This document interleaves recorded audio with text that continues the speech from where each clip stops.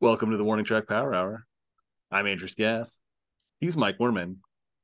Today we're going to recap the NFL's Week 15 action, update our ongoing betting competition, also talk about the World Cup final from just a few days ago, and then get into the NFL's Week 16 preview.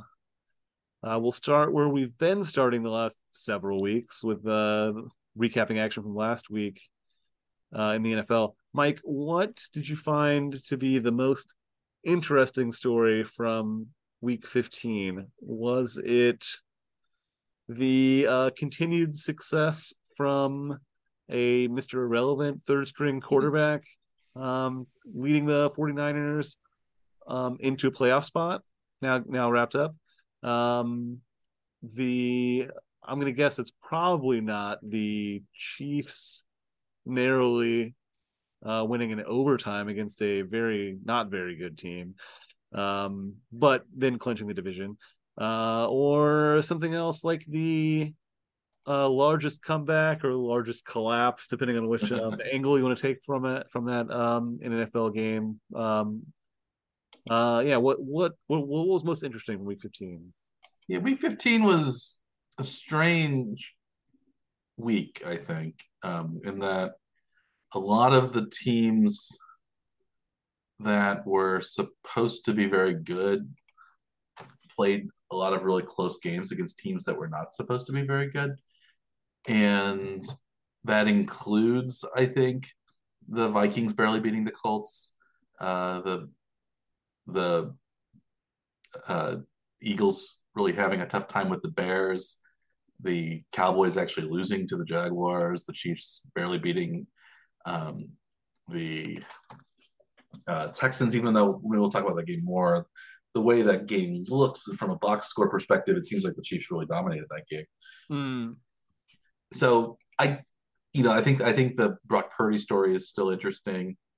I guess I think maybe the most interesting story was actually the way the Patriots Raiders game ended. That yeah, I guess the game being close wasn't a surprise because I think both teams are decent but flawed in a lot of ways. I don't think the Patriots have a very good offense. I think the Raiders have a bad coach.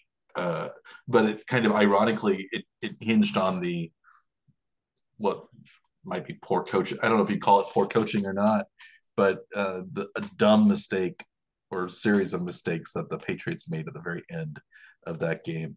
Not not playing for overtime, but trying to score the winning touchdown as if they were behind Mm-hmm. in that game and had run out of time. And it turned out to be a defensive touchdown by the Raiders to end the game in regulation. What did you think of that game, and what was your most interesting part of the week? I think there are lots of pieces as well. I think the Colts collapse and the continued Jeff Saturday kind of spiral is kind of interesting, but it's More of just a cliff, really, isn't it? It's just one awful thing after another for Saturday. After that one very brief high after winning his first game. But yeah, it's a or, little or bit or like or like Baker Mayfield won his first game and then didn't look so good in the yeah. second. Little late collapse there too, like not playing well. I have an Um, analogy for the Jeff Saturday situation. If you want to get to it later, or do you want to do it now? sure, go for it. The Simpsons analogy. You remember that episode, early Simpsons episode, where where Bart was going to jump over Springfield Gorge on his um, skateboard, and Homer ended up doing it instead, and he went down the gorge, and everybody thought he was going to die, but then he was up and he was in the air, and he thought, "Ooh, I'm gonna make it! I'm gonna make it! I'm gonna make it!" And he was very celebratory, but then he crashed horribly and hit all the rocks coming down. Like every rock on the way down, yeah. And then when the helicopter and ambulance helicopter or whatever lifted him up on the stretcher, it banged his head on the rocks as he went up. And then he went into the ambulance, and the ambulance crashes into the tree and opens the back up, and Homer falls down the, uh, the the ravine again, So the second time. where is he in this sequence right now? I think. Well, there are only 3 games left, but I think we're at least to the crashing of the ambulance into the tree. Because I think that the victory, because we had the victory of Saturday's first game. That was the he was up in the air I over think the I'm gonna make it. oh, I'm gonna make it. I'm gonna make it. And then I think when he was way ahead, they were way ahead of um, the Vikings. He was put in the ambulance, so he's gonna be all right. Yeah. But then it crashes again. So I think maybe that's where we are.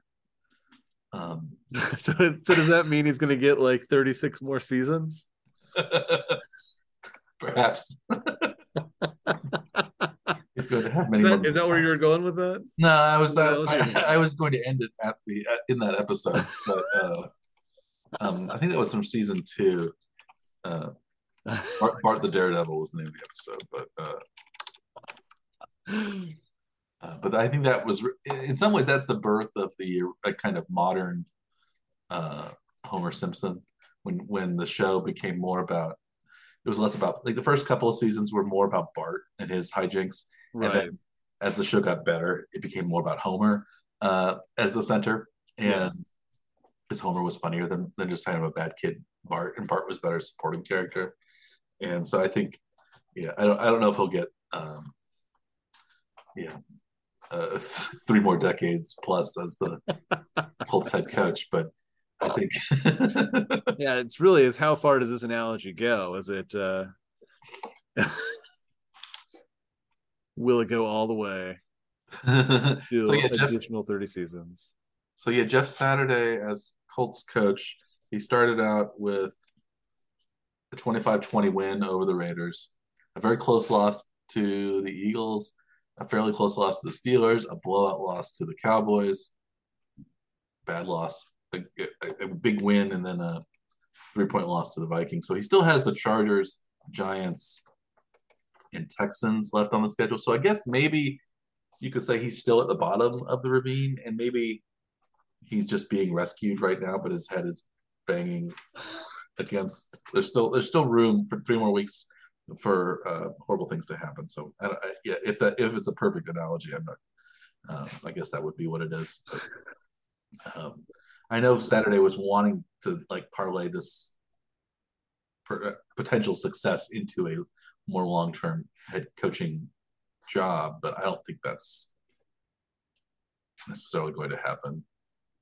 Was he actually named like an interim coach, or did they just hire him to be the coach? Was it? I think he was named interim coach That's what I thought, but it that seems way kind of strange to. I think there still are more rules that you have to follow to hire full time head coaches, like the interviewing minority candidates and things like that, which the Colts didn't do. So I think when you name the interim coach, I don't know how long an interim coach can last either. So maybe he can stay. Maybe they could have to stay interim coach as For long like as multiple years. because every coach really is an interim coach Yeah, in the NFL.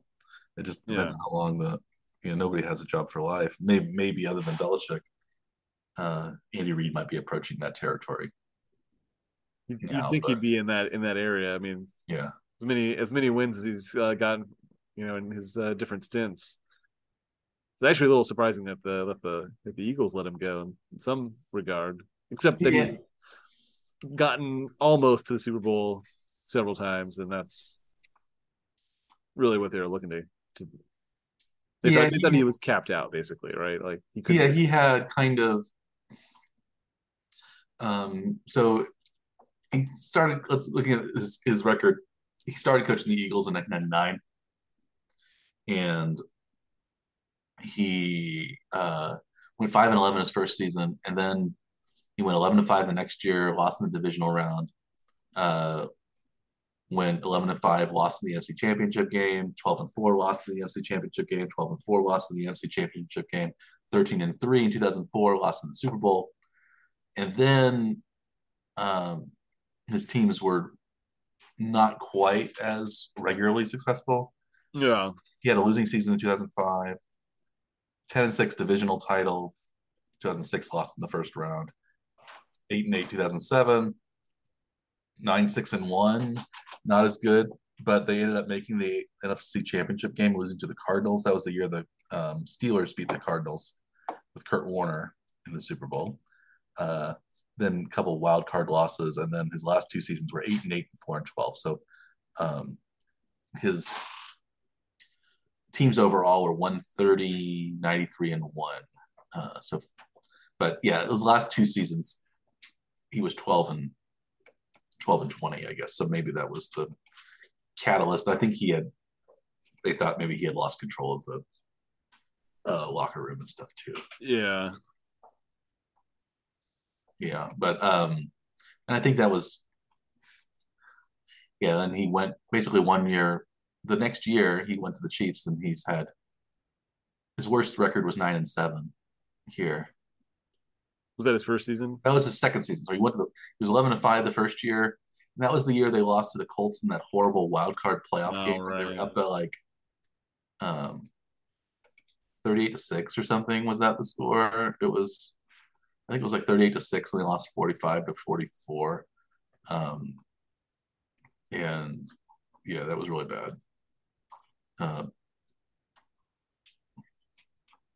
It was 31-10, 38-10. They're up 38-10 that game. Yeah. They lost 45-44 but yeah, we went to that was the year that we went to the game in Kansas City about 2 weeks before that wild card game when they played Indianapolis at home and they got blown out. We were trying to get into the stadium, right, and the Chiefs scored a touchdown on our way to our seats in that like frigid cold stadium where we had to like chip ice off the seats, and that turned out to be the only points the Chiefs scored all day, and it was a big loss to the Colts. So we were bad luck, is what you're saying. Yeah. Uh-oh. Yeah. Well, what's Andy Reid's Chiefs record though? His Chiefs record is 114-45 in the regular season, and then he's 9-7 in the postseason. But has the most important win though. Yeah. Since Mahomes has been the quarterback, he is 8-3 in the postseason. Not bad. That's pretty good. Not bad at all. Yeah.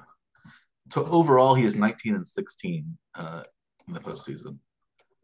So, and that's pretty good, I think, because you losing, all those games are going to be tough, and even having a 500 record in the playoffs is.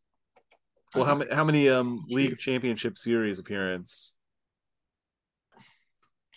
Yeah, he's made it to 5 NFC championships games, and then 4 AFC championship games. So he's made it to 9. Yeah, that's a pretty good track record. I guess he's only won 3 of those and done 3 Super Bowls and just 1 and 2 in the Super Bowl. But yeah, 9 league title games is tough to beat. A lot of kind of fluky things happen in an individual game, but getting to a league championship game is not necessarily very easy. No, but having gone there, 9 times is quite a feat for any coach. But yeah, maybe drifting back a bit to that last play of the New England Raiders game. That I think that was maybe one of the worst plays that has ever happened on an NFL field. Like, that was just totally absurd. I've heard some. The first lateral, I think, was fine. Mm-hmm. I think so too. The second one across the field, way back. Was like it was over 10 yards in the field back, but it was probably like a 30-yard pass. Yeah, I guess technically you could have thrown it to Mac Jones, and he could have thrown a forward pass still. Yeah, it would have been across the line of scrimmage though. So I don't know where he was standing. I guess but the ball went across the line of scrimmage though already. Does that matter? I think that matters. Does that matter? There hadn't been a forward pass. I think once the ball crosses the line of scrimmage, I think that ends the pass opportunity, I believe. Because I know actually that's not true, because the player right? That came up momentum with Mahomes, right? Because he had like his Mm-hmm. back foot was still behind the line of scrimmage when he threw it, and that was actually what mattered. The player had to be behind the line. Mm-hmm.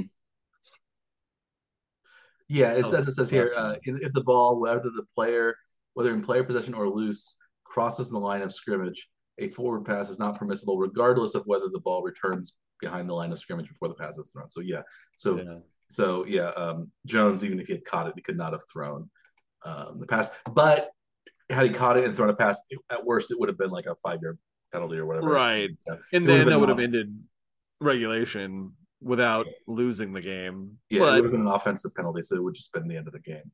yeah, but the backwards pass in that scenario was there was only one person that could have gotten to it, and that was Mac Jones, right? Yeah, and he's like the least athletic player on the team. But every other player that was back in that area were defensive players, Yeah, yeah, it was dumb. and they were all watching the play. It's not like they weren't paying attention, or they're all laying on the ground and just not participating. Um, but I mean, even if it was an incomplete pass, it's still a live ball because it's being lateraled. It's if Mac Jones doesn't catch it, but it bounces off of him and rolls away, it's still a live Yeah, ball. That's not it wouldn't be like an incomplete pass and yeah, field play. it's And it was in the middle of the field too, so it wasn't like you could like kind of scoop it out of bounds or something just to end the play. Maybe the worst play I've ever seen anywhere. I yeah, mean, I don't even think you'd do that on in a field by your house if you're playing a game with your family at Christmas or at Thanksgiving or something, right? So, yeah. um, And it's also like the way that play was run. It was just to run up the middle to end the game. Basically, they knew there's going to be no time on the clock, and I guess maybe if you think you can get a touchdown out of it, you're going to go for it.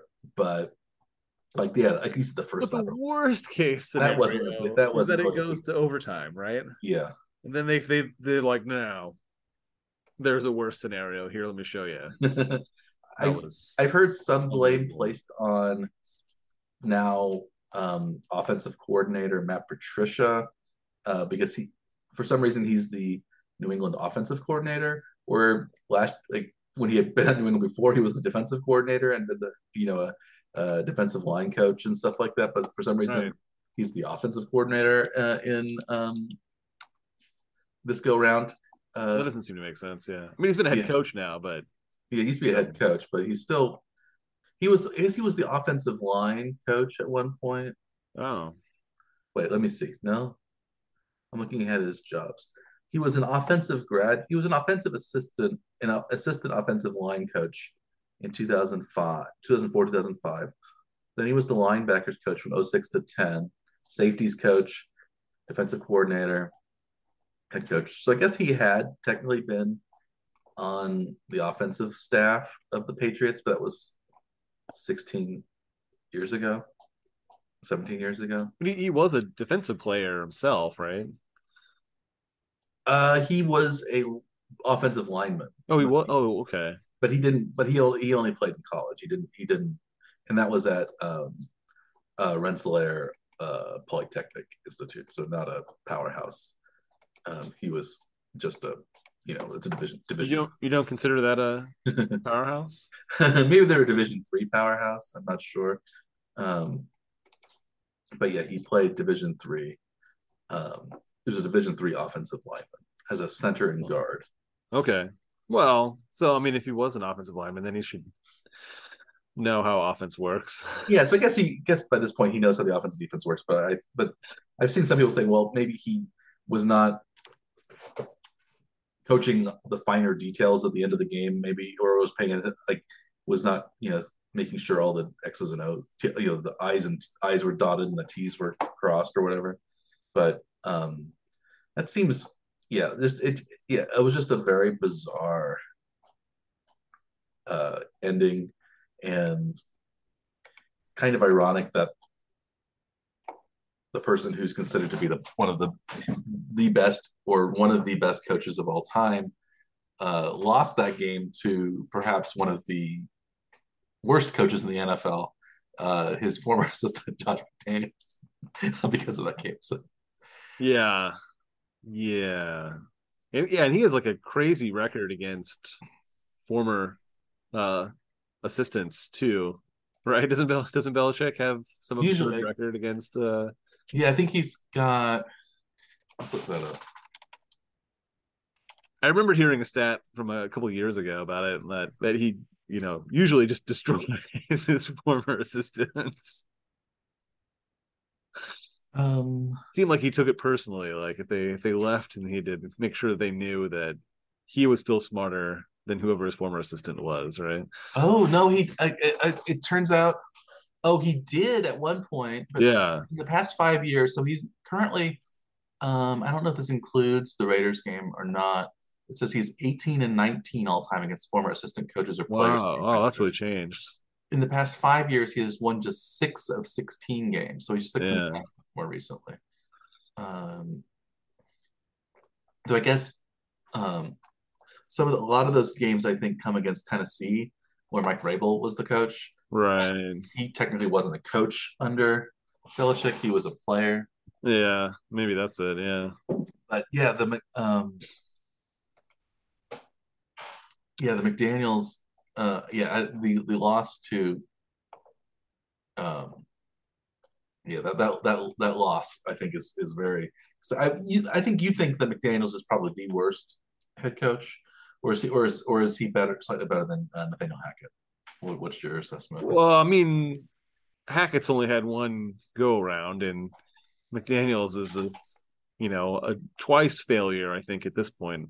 So I would say McDaniel's is worse than Hackett, but I don't think like Hackett should get another chance to do this again. I don't know what the point is. Like these guys don't seem to like understand how to be a head coach. It seems like there must be just something that's missing with that, or who they surround themselves with to be part of their staff. They just don't. They just can't do it at this level. From what Yeah, it seems like to me.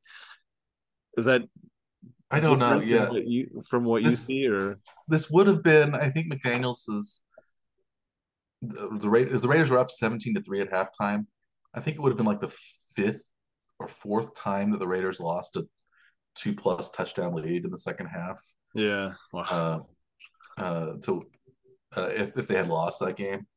Um, so yeah, Well, do you see this as a Raiders win or a New England loss, or just like a let's just get to next week and not worry about this? What happened in this I one? see it more as a New England loss because New England lost it. Like you don't know what was going to happen, but New England lost it in such a spectacular way, and that loss probably cost them a chance at the playoffs because um, the Jets also lost. The Dolphins also lost in their division. They would have been 8-6. They would have. I don't know if they would have been on the inside of like what they would have been the seventh seed over the Dolphins or not. Or I guess it would just depend on the way the Chargers, Hmm. Dolphins, Patriots, 8-6 trio kind of um, Yeah, we're two are running. in, one is out. Two are in, one is out, and being 8-6, the Ravens are also maybe not doing quite as well. Depending on you don't know when Lamar Jackson is going to come back, Mm, so had they been 8-6, their playoff chances would have looked a lot better than 7-7. true. And now they're tied to the Jets on the outside looking in. The Raiders and Jaguars are kind of moving up, even though I don't think really um, the Jaguars. I guess the Jaguars have the best chance because maybe they can go past the Titans to win the division, but um, I don't see. Yeah, they're only a game back right now. Yeah, You see, right? yeah, they're getting back to Tennessee, but they've lost both games against Tennessee. So So they're essentially 2 games back yeah, they don't have a tiebreaker. with 3 games to go. Yeah, Yeah. I don't. The way the 7 teams that are currently in the AFC playoffs. So we have the Bills at the 1, Chiefs 2, Bengals 3, Titans 4 because they're divisional leader, and then Ravens, Chargers, Dolphins 5 through 7. Those are the teams that I see probably making it. I think those teams are all actually cut above. better than the Patriots or Jets at 7-7, or the Jaguars, Raiders 6-8, Browns, Steelers 6-8 as well. Mm-hmm. Technically, I'd like to see Jacksonville work their way into it, but I don't. It seems pretty tough if they, yeah, already have lost both games to Tennessee. That's going to make it really hard to get by them. yeah, they lost. Let's see, I'll make sure that they have lost both games to Tennessee. I thought they did. No, they played the Titans last game. Oh, never mind, never mind. It's a lot better. They beat and they actually beat Tennessee the one time. So actually, they have a good They chance. currently have the tiebreaker. So They currently if have they the win tiebreaker. again, they'll not just tie, but they'll take the lead. Yeah, Yeah, so I'd say yeah, if the Jaguars win out, they're going to be in the playoffs for sure. because If they win out, The Titans will have 8 losses, and then the yeah, Jaguars. Yeah, I don't know why I thought the Titans had lost twice to. I mean, the Titans had beaten the Jaguars twice. no, I was thinking of the Colts. Maybe maybe that's it. I think I Yeah, was thinking of the Colts because the Colts were the original favorite in the. Uh, those the Colts or the Titans were the favorites in the South at the beginning of the season. Yeah, so the Jaguars only have to beat. Yeah, if they win out, I think they've got a really good chance. and they've Uh, got it's at Jets, at Texans, and then Titans at home. So yes, yeah, if they win out, that's they'll be looking a nine good and eight. chance. I think If they there are win much out, worse yeah, routes. yeah. So yeah, so they yeah they will be 9-8. And so who do the Titans have left? They have the Texans at home against the Cowboys at Jaguars. So their schedule's actually tougher Mm-hmm. than um, Because of the Cowboys, right? because of the Cowboys. Because I guess you could say the Jets are a They have, decent team. the other two games are common opponents between the two Yeah, because they both have Houston left, and they mm, both play, and then they play each other, right? So yeah. That Cowboys Titans game is going to be on the 20th. That's going to be a Thursday night game ooh, in Tennessee. So that could be who knows what's going to happen in that game. the Cowboys may not be playing for much in that position. Two Yeah, games to go. Their seed may be more or less locked yeah. Basically, because they're stuck outside the. They can't jump over the Eagles. So well, I guess there's this very slim chance, right?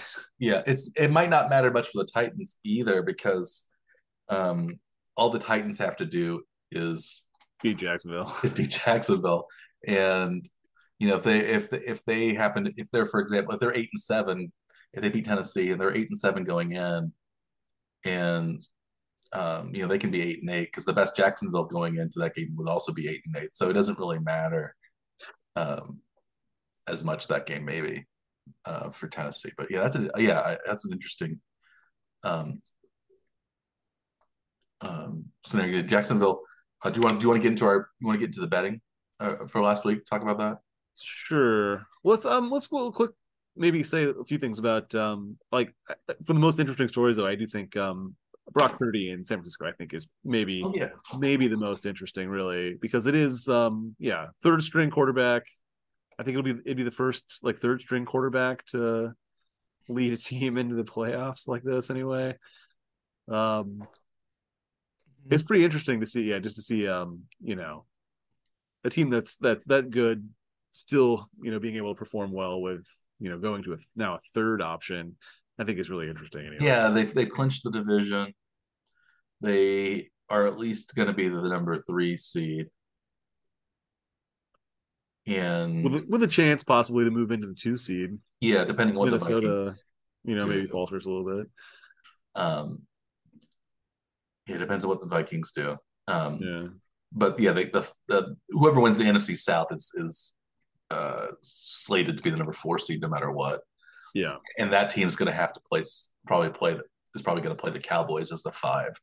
Um, and so in some ways, being the number 3 or 2 is a bigger advantage than being number 1 because unless So if say for example they're in the playoffs, the Cowboys are 5 and they win at number 4. If the favorites win on wild card weekend, it's the Cowboys who are the lowest seeded team. They're going to go to Philadelphia, and the 49ers would just have to play the Vikings. Yeah, So I think it might be advantageous to be where the 49ers are, no matter, especially if they could be the number 2 seed, because then the Vikings, so they would take care of the Commanders or Giants or whatever at home, and then as long as Minnesota didn't get upset, yep. they would face the Vikings, which I In guess San is Francisco, it's a pretty real possibility that the Vikings get upset in the first round. But yeah, and then they may end up like hosting the NFC Championship game if Dallas were to beat Philadelphia then too, right? yeah, So they could have home games all the way to a Super Bowl appearance. and as we've talked about, it makes a very interesting quarterback controversy in that what do you do? Do you get rid of get rid of Purdy, who's taking the team perhaps to at least NFC Championship game, maybe Super Bowl, in Mm-hmm. place of the unknown Trey Lance, or which I think I think you do get rid of Purdy at that point. Yeah, I think his trade value would be the highest it could be. So it seems like another team may want him to be a starter, and Yeah, because they've invested so much in Lance. yeah, Uh, but yeah, I wouldn't. Yeah, it's somewhat a good problem to have. But I don't think if you're Trey Lance, you want to be in that situation either. Maybe getting rid of Lance might be the one. But Purdy, yeah, um, yeah. It's gonna be really interesting to see what they do, especially if they go deep into the playoffs with like Purdue. let's say they go deep into the playoffs with Purdy, and then they have Lance as the starting quarterback the next year, and he doesn't do so well. That would just be that would be bad for the 49ers and bad for Lance. Um, Yeah, it's kind of bad for, and it makes them look not so good too, because they spend so much capital to get Lance, um, have a yeah, relatively high pick. I think they So traded um, three. Uh, let's see. So the 49ers um, traded their 2021 pick for the Dolphins pick. So they exchanged picks, and then they gave 2 additional first round picks to Miami and a third round pick this year. So um, you know the uh, three high round draft picks like it cost the 49ers. to move up to that position, yeah. Yeah. And the guy they're having the most success with is their very last pick in the most recent draft, not the draft before. Yeah, it's one of those things where I think Kyle Shanahan has prided himself on not really needing a great quarterback in his Mm-hmm. offense, and they ended up spending all that money on what they thought would be a big time quarterback prospect, and that's been um, yeah, that hasn't paid off for sure. Yeah, but actually going ahead and drafting a late round quarterback this year has very much paid off, though, Yeah, right? So maybe saving their season from what could be something, a big letdown anyway for what their expectation was going into the season. Um, so but this next game, Brock Purdy, unless he really collapses, will have passed Lance in yardage in his career for the 49ers over Lance. So Lance has played. yeah, he only played like 2 games, didn't he, or three Lance games? has started 4 games. Oh, four. Okay. He's played in a total of 8 games, and he's thrown 5 touchdowns, 3 interceptions. He's thrown for 797 yards. Purdy has played in 6 games, started 2. He's already thrown 6 touchdowns and 2 interceptions, or only 2 interceptions, 678 yards. So it's only about 120 yards less. Uh, and his quarterback rating, Purdy so far is 100.6. Lance is 84.5. So Wow. he hasn't been too many games, but still, it's one of those things where Purdy's stats already, he actually has a rushing touchdown as well, where Lance does not. Where Lance only has one, too. So they're tied in number of rushing touchdowns. Yeah. Lance has a lot more yards rushing than Purdy does, but um, Crazy. yeah, it's been a I heard too that yeah, it was like touchdown passes of over 25 yards. I think Garoppolo had one this season in the 7 games that he started, and Purdy now Purdy has 4 in the yeah 2. yeah. I think it was actually just of 25 yards exactly too. So I think it was um, yeah it was let me look up his stats. But still, that's pretty. I mean, that is pretty crazy to Yeah. I've started that many games, and the touchdowns that were thrown were relatively short or were rushing touchdowns, right? Uh-huh. But they're not. I mean, they're not a heavy quarterback. You know, required. They're not requiring a whole lot from their quarterback. They're winning games with defense and controlling the ball. Oh, Garoppolo did throw. He threw a 38-yard touchdown pass to. You'll never guess to whom.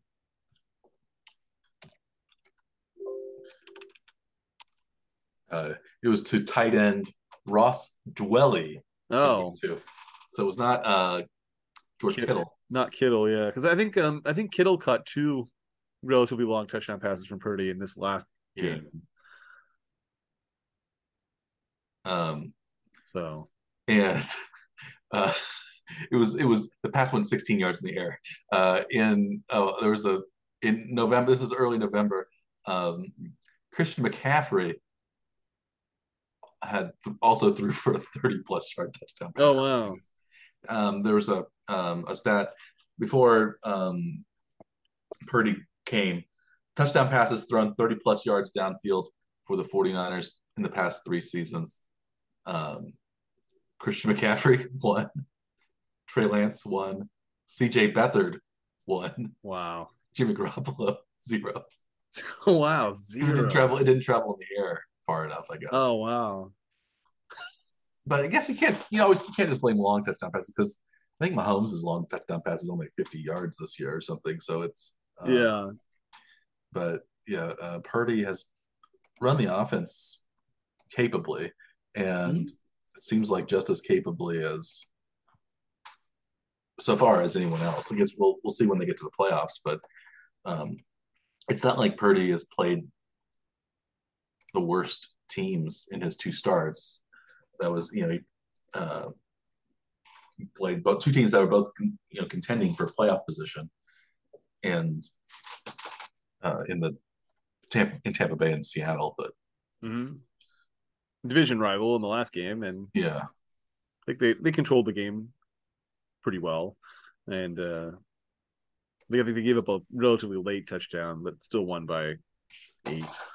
Thinking this one was in and I 24. guess he also played most of the game against the Dolphins, or I don't remember when Garoppolo went I down. think it was pretty early. Yeah, Yeah, he played most of the first game against the first Dolphins. drive, I think. Yeah, So yeah, Garoppolo only attempted 4 passes against Miami.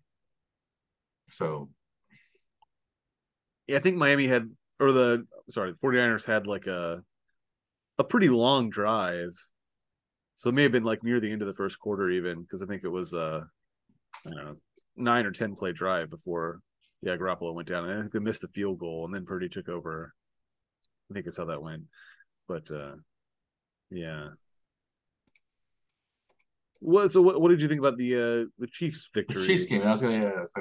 I think the Chiefs, yeah, they dominated that game statistically, and I think the score was. This is I don't want to get into conspiratorial talk that sometimes you are in. But I think the fact that they were against, they were against Carl Cheffers as the referee did not help them because Cheffers is, it seems like, is biased against the Chiefs, and I think this has been the case since the a playoff game where the Chiefs lost. You remember this game where the Chiefs lost to the Steelers, and they had tied the game where they're going to win it, but there was like a holding call on a 2-point conversion or a winning touchdown um, that was pretty iffy, and it cost the Chiefs the game. And after the game, Kelsey was really mad and said that Jeffers shouldn't even be allowed to work at Foot Locker after this game. You shouldn't be allowed to wear the striped shirt. Not even if you worked at Foot Locker. Yeah, and that was like 6 years ago now, or 5 years ago, and I before Mahomes was um, the quarterback, even before Mahomes was on the team, I think. Yeah. And I think since then, Cheffers has had it out for the Chiefs, and I Do wasn't you think able that to watch. quote had something to do with it, or I wouldn't be surprised. Um, I did look up. I looked up a couple of things. I did find NFLpenalties.com. Did you know this website existed? no, Where like actually like accounts for each penalty. And there are lots of ways to sort the statistics. I've just been interested to see like what's been called against the Chiefs like across the season anyway. mm-hmm. And I think like what the kind of like penalties that show that a team isn't necessarily like well disciplined would show up most in like a false start call, like where they're not actually like together. Yeah, And the Chiefs like rarely get called for false starts. Only five false start calls all season against the Chiefs. League average 15 false start calls per team. hmm. And delay of game only twice this season have the Chiefs been called for delay. And I think the other one was that I was looking at was like illegal formation. They've been called for twice. That's surprising. Usually, I think of them as getting called a decent amount for that. I mean, maybe that's in years past. And illegal motion only once too. So like those are kinds of like metrics that I think you could look at for like how together a team, how well coached a team is, Mm-hmm. and they're like far ahead of what the league average is in those types of penalties. But man, when it comes to like holding and defensive pass interference, I mean they get just hit hard constantly on those.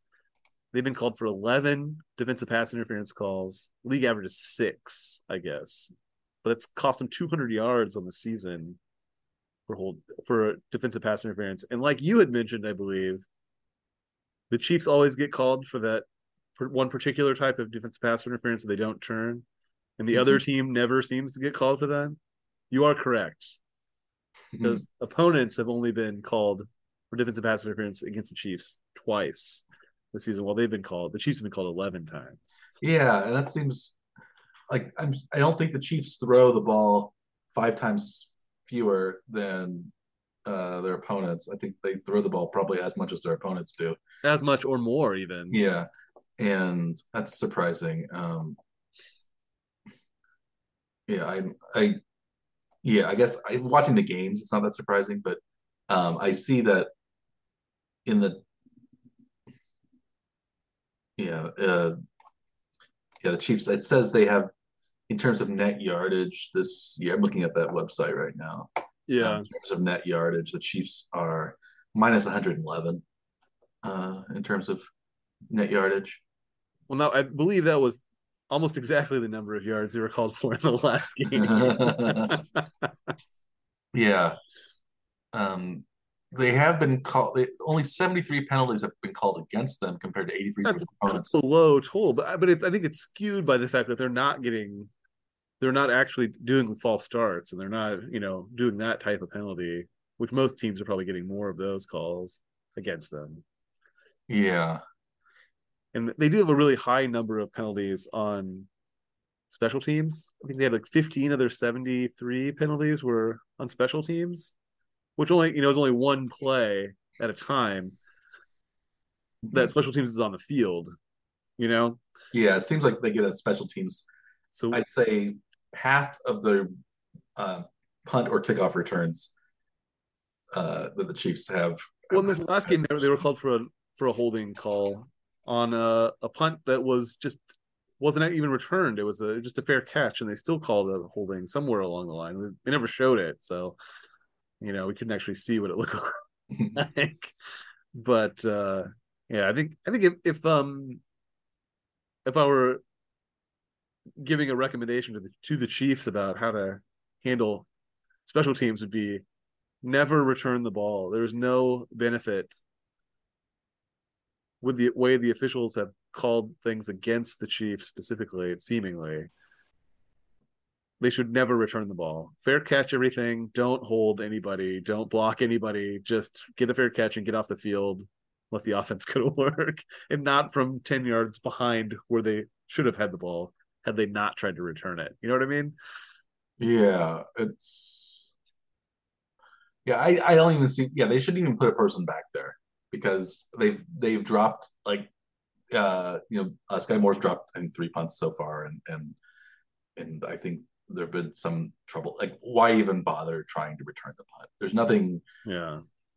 especially if you don't have like Hardman back there or somebody who's because he's been hurt a lot. I think stay up on the line of scrimmage, make sure they don't fake it, Right. and maybe have a guy sort of back there. Just let him punt it, and it doesn't matter if the field is slightly shorter if you have Patrick Mahomes. And I Yeah. don't. I But would say the they've only thing you don't want to do is make it even harder for them, though. So there's no reason to push yourself back like inside the 5, unless they just punt it to the 5. That seems to be the only way. I don't know why they bother trying to return anything, because it's just they just get called for everything no matter what, and then the other teams don't seem to get called for the same type of play against the Chiefs. That's I sort of get it.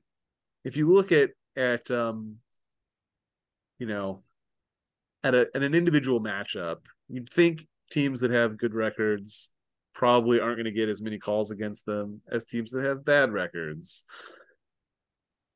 But Mhm. if there's a big discrepancy in an individual game with a very good team against a very not good team, that maybe you throw a few extra calls just to make sure the better team doesn't like run away with the game, because you don't want the game to just be awful if it's on television, right?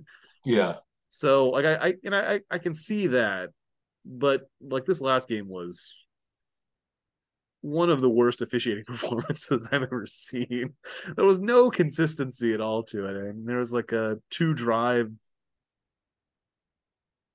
sequence where there were something like 8 calls that were questionable, and all of them went against the Chiefs. I just don't see what the Chiefs have done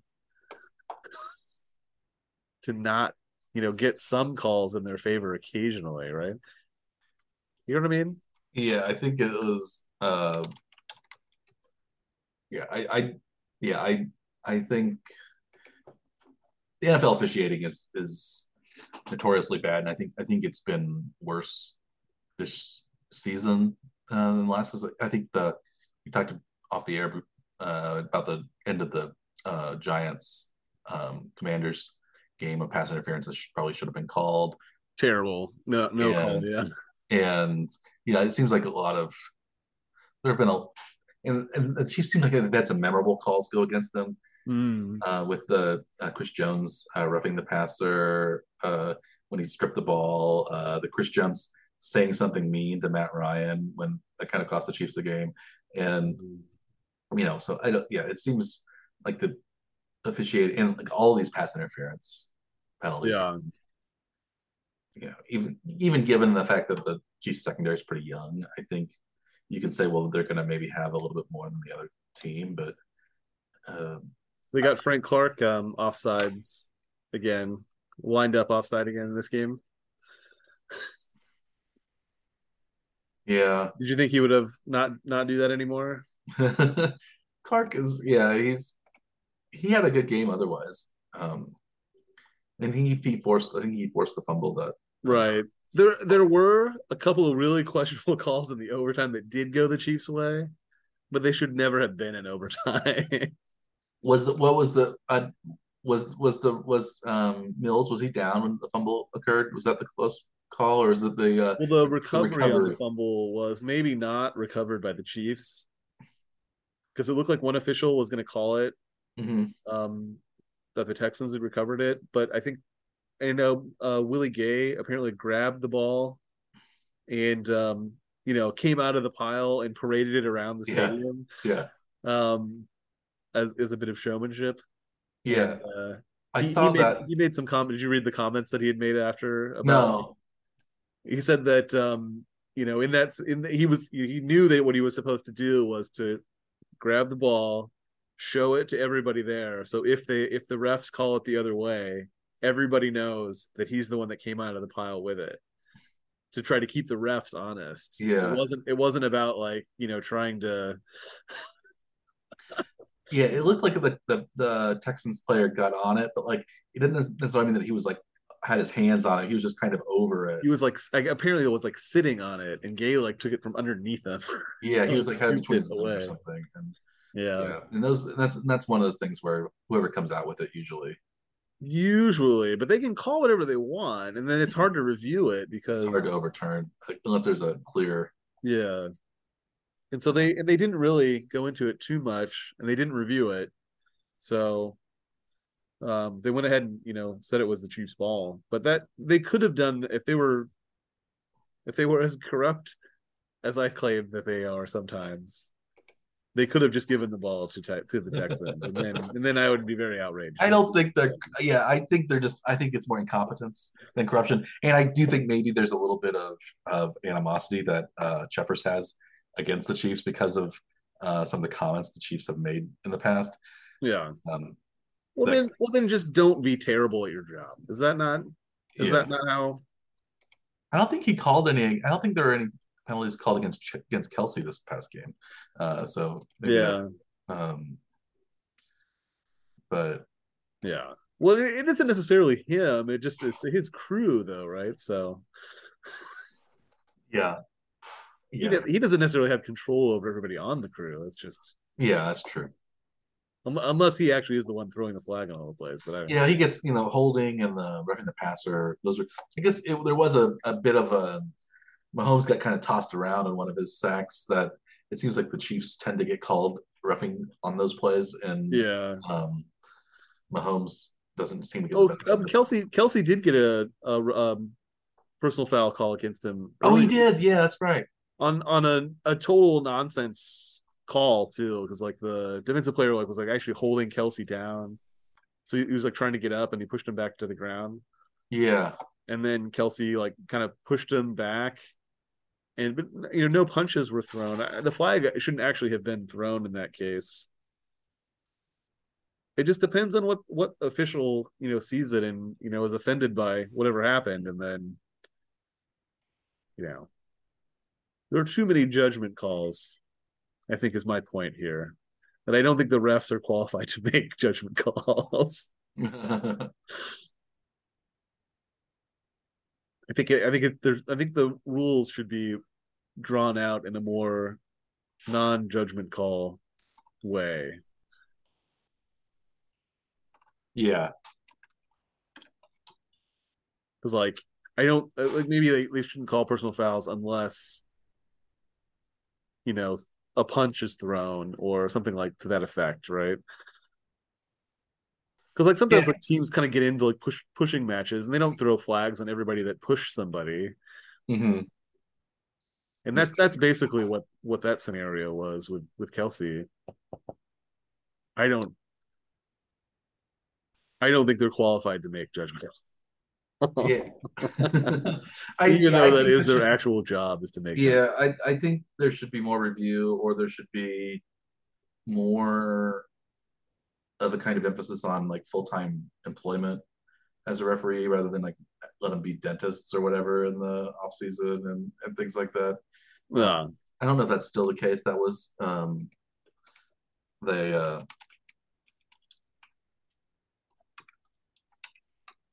They've used officials are yeah the officials are considered to be part-time employees of the NFL, so they don't get insurance and crap like that. So I think that also hurts the NFL if they paid them a little, like if they were like cheap and chintzy on the those things. They don't have insurance. They do have 401k, I guess, but uh, uh, they don't. Yeah, there's not a whole lot of. There has to be some way to make the officiating better without having to do much. Like, it just doesn't make sense how does the sport have integrity as a sport if the games are officiated this poorly? Like, what I don't understand how almost in some to some extent that it's even a valid sport. Does this win mean anything? Like, is it just were they just given it by the officials, or I mean, it was almost taken from them by the officials. Was it almost was it just given to them by the officials in the overtime then by having that fumble be awarded because they won on the very next play? So, all right, there's very little integrity Yeah, in the yeah, NFL. um, yeah. The NFL Especially referees, they were going to make transition to some of them be full time league employees. That was shelved in 2019. So all of the officiating rosters are part time employees. But looks like referees at least make up to $250,000 a year. for 18 days of work, that's Yeah, fine. which isn't bad. But I think also just I don't think this is the case, but I think simply because gambling is more involved with the NFL as time has gone on, it looks bad for officiating to be so bad because people will um, assume that there's some sort of fix in Yeah, if it and I guess partly you can't, even good calls are going to be half the people are going to be upset some of the time, but it's it's it's just not very well done, I think. And when you no. have like the analysts, the former officials who are like looking in the booth afterwards saying, well, that was a bad call, this was a bad call, that was uh that why can't these things be fixed in some way, or something, some sort of mitigated, and Just um have some accountability for it. I mean, yeah the leagues have like fined players that committed a foul that wasn't called a foul on the field, but nothing happens to the referees. They don't get scolded or publicly shamed for making bad calls or encouraged to be better by some kind of incentive yeah, I think there should or be like a disincentive for making calls that they don't want to see. I mean, I have much more faith in like the legitimacy of mixed martial arts and the UFC. They actually suspend officials if they do yeah something that's questionable.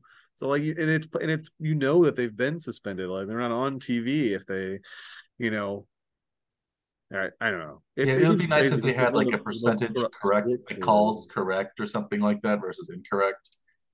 And like say, well, this like like what baseball does with when we had the umpire that had the perfect game in World Yes. Series. Yeah. Do you remember the umpire's name of the perfect game? We've talked about it twice now. Yep, and you reminded me the name and I don't remember it again. It's Pat Hoberg, uh, Oberg. very similar to Fred Hoiberg, the mayor Yes. of uh, Ames, but Yeah. Pat Hoberg. So they could do something like that, I think, and like I think that's what they do technically. Like it's like a proprietary kind of inside sort of thing. Like they reward the officials they think have done the best job to give them like Super Bowl jobs and things like that. But Yeah. um, I think if that were more public, the acknowledgement of here was an error, here was maybe you could say question, like you could even say correct, questionable, wrong, or something like that. And Yeah.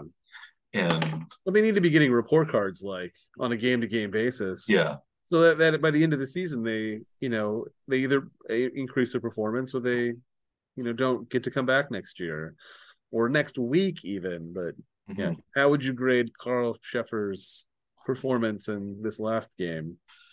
I didn't get to see much of the game at No. all, but given the number of, I think it tends to be, and from what I've heard, it seems like the Texans. It's not like the Texans were playing a game that was completely above board and by the book and against the there seemed to be a lot of kind of cheap shots and things like that that they were doing and they weren't getting called. So it wasn't like They're holding players down, pushing them down after they're trying to get up, yeah. stuff like that. That I happened like think the whole game. I think Usually they're they try to like get that to knock that off early, so yeah. they control so there aren't fights. Basically, that's really one of the main reasons why the referees are there, isn't it? It's a physical presence. Yeah, I think in general, most games, the number of penalties committed by each team is going to be about even. And that maybe there are occasional games where one side is doing things much worse than the other side, but it didn't seem like, from what I saw, that the Chiefs were much worse than the Texans were. And they're the better team on the field too. So it's like there's no reason to try to make the Chiefs look bad on the field. They hadn't had that many penalties called against them this season either. Yeah, but I don't. given that the game turned out so close, I'm glad I did not bet on the Chiefs cover. True. They didn't come even close to covering. We did much better on our bets this week. You did. Last week, and this was a triumphant week for me. As I went 3-0 on my bets, and you did Perfecto. not too bad at 2-1. Maybe before we talk about our winning bets, do you want to talk about your lone loser on the week, and whom do you blame? The teams or yourself? So my one losing bet was the one that I tend to not go with bigger spreads, and I did take Philly -9 at Chicago, and they did not cover that. They did win, but they did not cover. Um, and so who do I blame for that? I think I like Jalen Hurts' injury. I think probably is what had a maybe had an effect on it because I think he was injured at the end of the third quarter. He finished the game out, but I don't think he was 100%. And so that's probably what it was. They won by 5.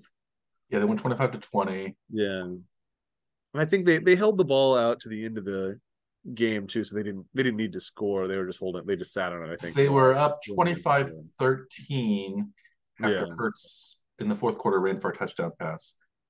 Uh, and then there was also a 2-point conversion afterward that put them up 25. Or was it 23-13 then a safe? Was there a safety? No, there was a 2-point conversion. There was 25. It was a touchdown run and then a 2-point conversion run by Hurts to make it 25-13. yeah. And then there was a later touchdown of Old former Chief Byron Pringle, Byron Pringle. 35-yard touchdown reception from Justin Fields. Former Chief Cairo Santos for the extra point. Oh, So the I guess Chiefs I guess I have to more directly blame former Chiefs. and much of that team is Matt Nagy's roster. Right. And Well, former Cyclone David Montgomery had 2 rushing touchdowns. current Bears GM is Ryan Poles, who was a Chiefs executive before moving on to the Bears. So the current GM and the former coach of the Bears. So you could blame the Chiefs for thwarting your success. Yeah. Well, yeah. I mean, the Eagles did win, but I think this is just more of a week of, you know, underperformance of good teams against bad teams, artificial or not. I don't know. I didn't watch that And one. Hurts So, was hurt. Or, but he did still rush for the last touchdown in the yeah. fourth Do you quarter. think do you think that they're using Hurts too much as a runner, and that might hurt no pun intended the Eagles' playoff chances? Yeah, for sure. I know. I think that was his highest rushing attempts on the season was in that game. Yeah, it And says he has he was 17 carries, 61 yards, and he was two hit a rushing lot touchdowns. apparently too, as a quarterback. So I mean, I don't know why you want to take that many hits, so many chances at getting injured, and then now has a sprained shoulder from what I heard. Uh, yeah, I don't like seeing quarterback take hits. I don't like seeing Mahomes take a single hit if you don't have to. So, but rushing the ball 17 times, like you're bound to take somewhere in the area in the vicinity of 17 hits in that game. Does that sound right? Yeah. If you speaking Why do of that?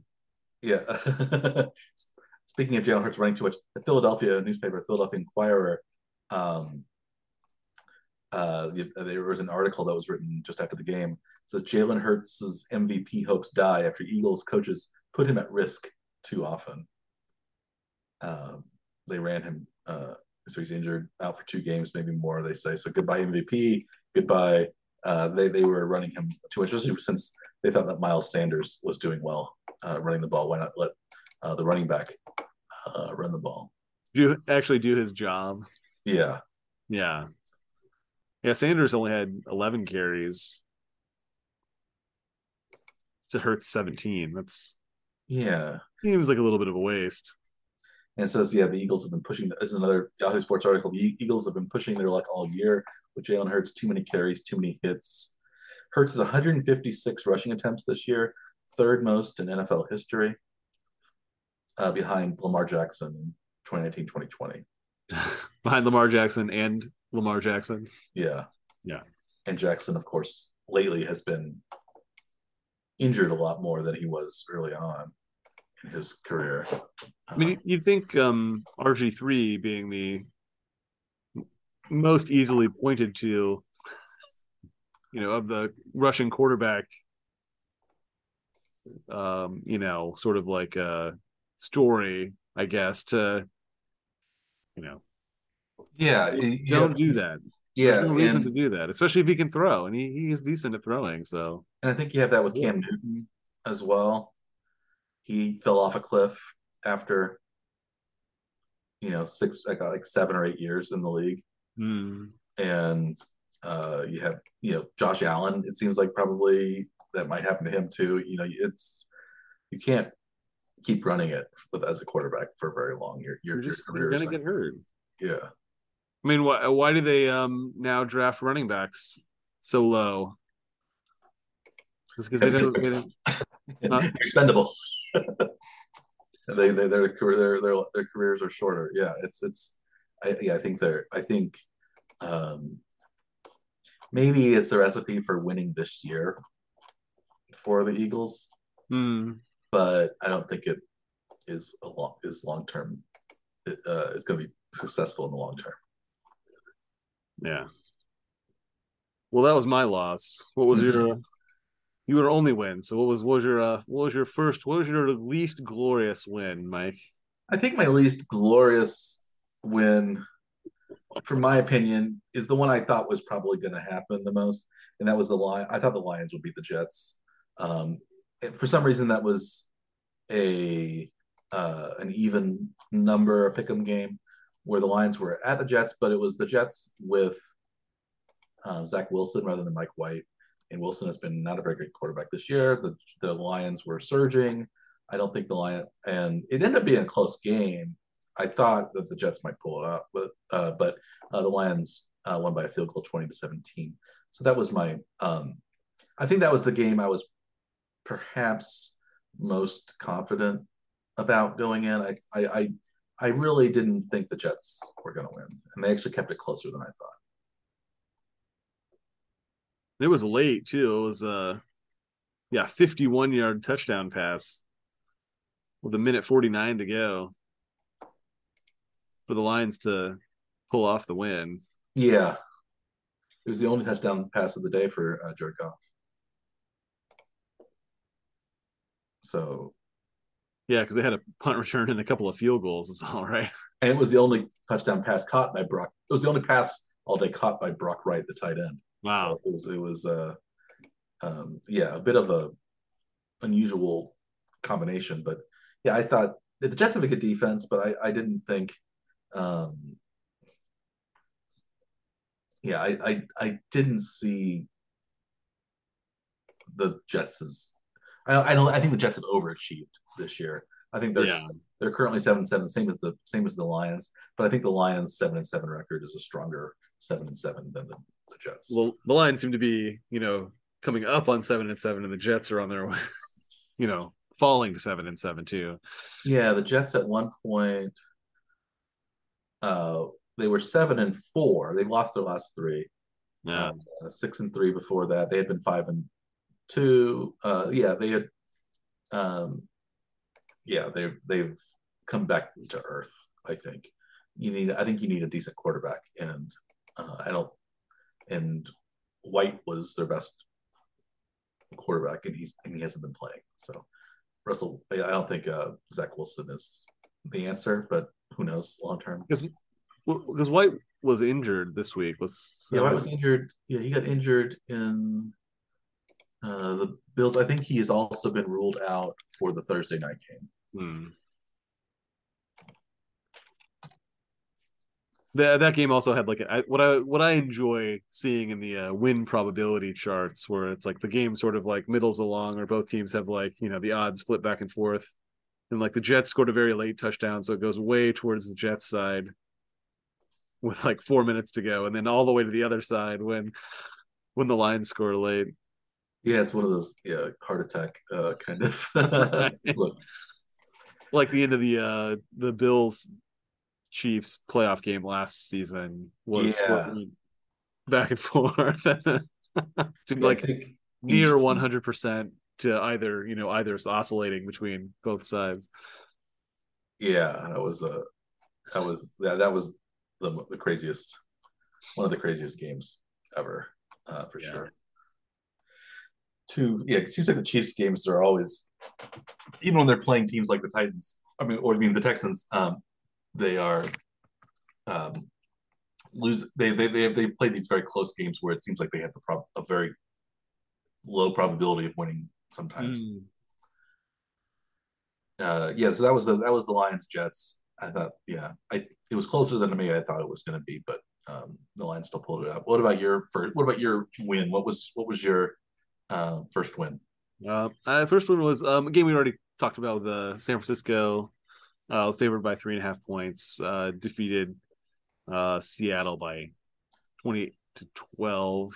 And yeah, that got me that was actually my first game of that week anyway. So that was the my first win anyway. Yeah, they won by 8. 20, I think was it 21-13? Was that the score? 21-13. 12 maybe 13 or 12, yeah. Yeah, 21-13. I see. 13, it was 13, yeah.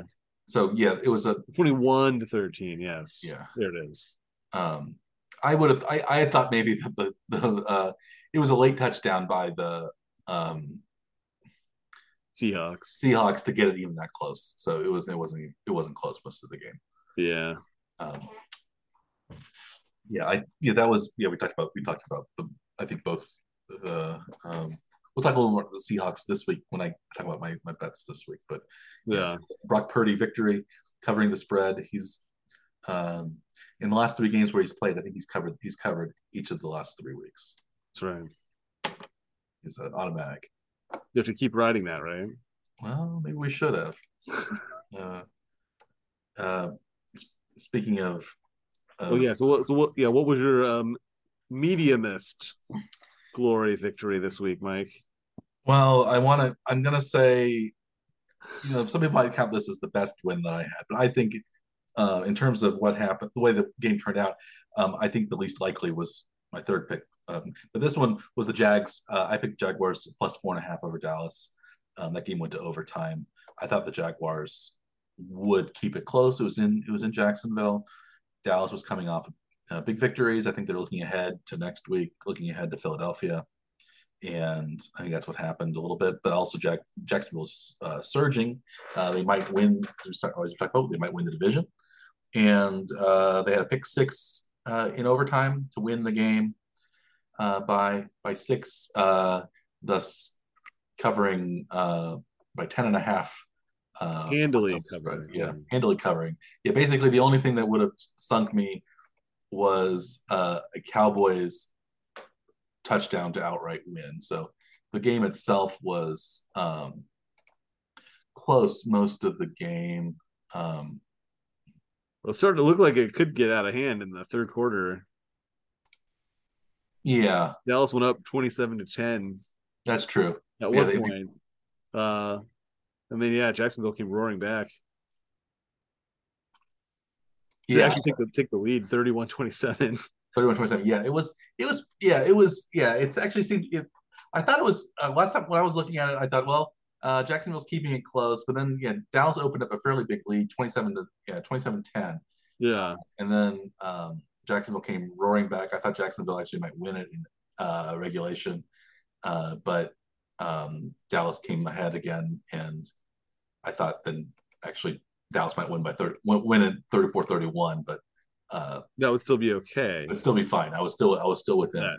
So yeah, as the fourth when we got into the fourth quarter, it looked pretty good for me, but you never know what's going to happen. So I felt yeah early on I felt a little bit nervous, but as the game went on, it seemed like Jacksonville was crawling back into it, and they ended up winning it outright. So Trevor Lawrence had another big game. He threw 4 touchdowns, only 1 interception. So Prescott didn't play bad either, but it was uh, yeah Pick six did him in though the for pick sure. six did have been yeah, and he had two kind of bad picks. One was yeah, and in terms of total yardage, Jacksonville uh, had over 500 yards of total offense during the game. Not that Dallas did badly; they had almost 400 themselves. But yeah, even though the score was a little bit lopsided for a little while, the game was closer Hmm. than that looked like it. And then yeah, so I was pleased with Jaguars hanging close, and then extra pleased when they won outright over the Cowboys. Yeah. How about And, your and second? and kept their playoff chances alive Kept too. their playoff chances, and as we talked about, yeah, I was thinking they had to beat the Titans record by 1 game, but now they only have to if they finish 9-8 and beat the Titans, they can be in it. I guess if both the Titans and the Jaguars finish 8-9, the Jaguars still if the Jaguars win the final Yeah. game of the season, that will uh, Yeah. put them in the playoffs. How about your final pick? My final pick followed the game itself. Followed a very close trajectory with this game. I think too was I had maybe it was more split from half, not into the third quarter anyway. But I had Cincinnati -3.5 at Tampa. Tampa dominated the first half. I think they're up like 17-0, and then in the second half was all Cincinnati. And that game, I know I was worried about it anyway, but as it was happening, and then the second half, yeah, happened. Cincinnati like doubled up their score by mid fourth quarter and covered the spread quite handily. Yeah, it was 17-0, then 17-3 at halftime, and then Cincinnati rattled off 34 straight points, and then there Yeah, was a fairly meaningless touchdown at the end uh, by Tampa. yeah, yeah. So the bet wasn't threatened from the fourth quarter at any point in the fourth quarter. So that was nice to have after being a little worried in the first half. Yeah, 31 straight, 31 second half points for the Bengals really helped you out there. Yeah, that doesn't hurt. Yeah, I think the Bengals are a really good team, unfortunately for the Chiefs.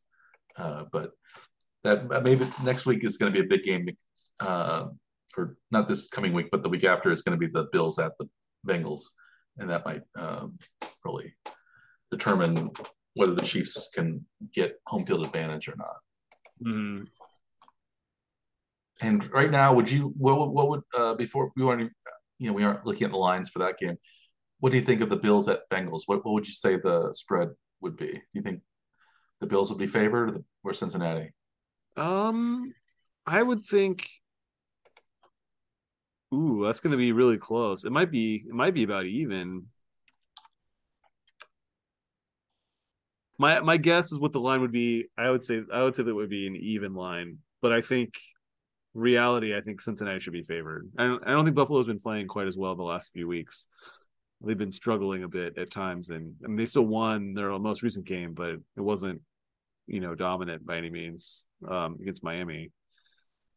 Uh, so my guess of what the line would be, I would say I would be I pick them right Pick now, them. So you or would say Cincinnati on a minus neutral 12. field, you'd pick Buffalo by a couple of points. Um. Oh yeah, no, it is that. It is at Cincinnati, isn't That's it? Cincinnati. Yeah. Okay. It's at Cincinnati. Yes, that's right. That's right. I'll stick with that. Is there a really line already? Let's see. Bills. It is. I'm looking at 538 right now, and their spread is pick that they predict. Yeah. Um, and it's because it's Monday. It's Monday night game at Cincinnati. So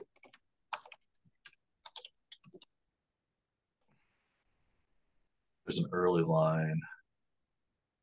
Um, I don't think. Yeah, I think ESPN doesn't show a line until Monday. Till after the previous week's game is completed. I think then they show, if that's what you use to look at. yeah, I'm looking at a line. Um, I see Bills -6 right now, but I don't think that can be right.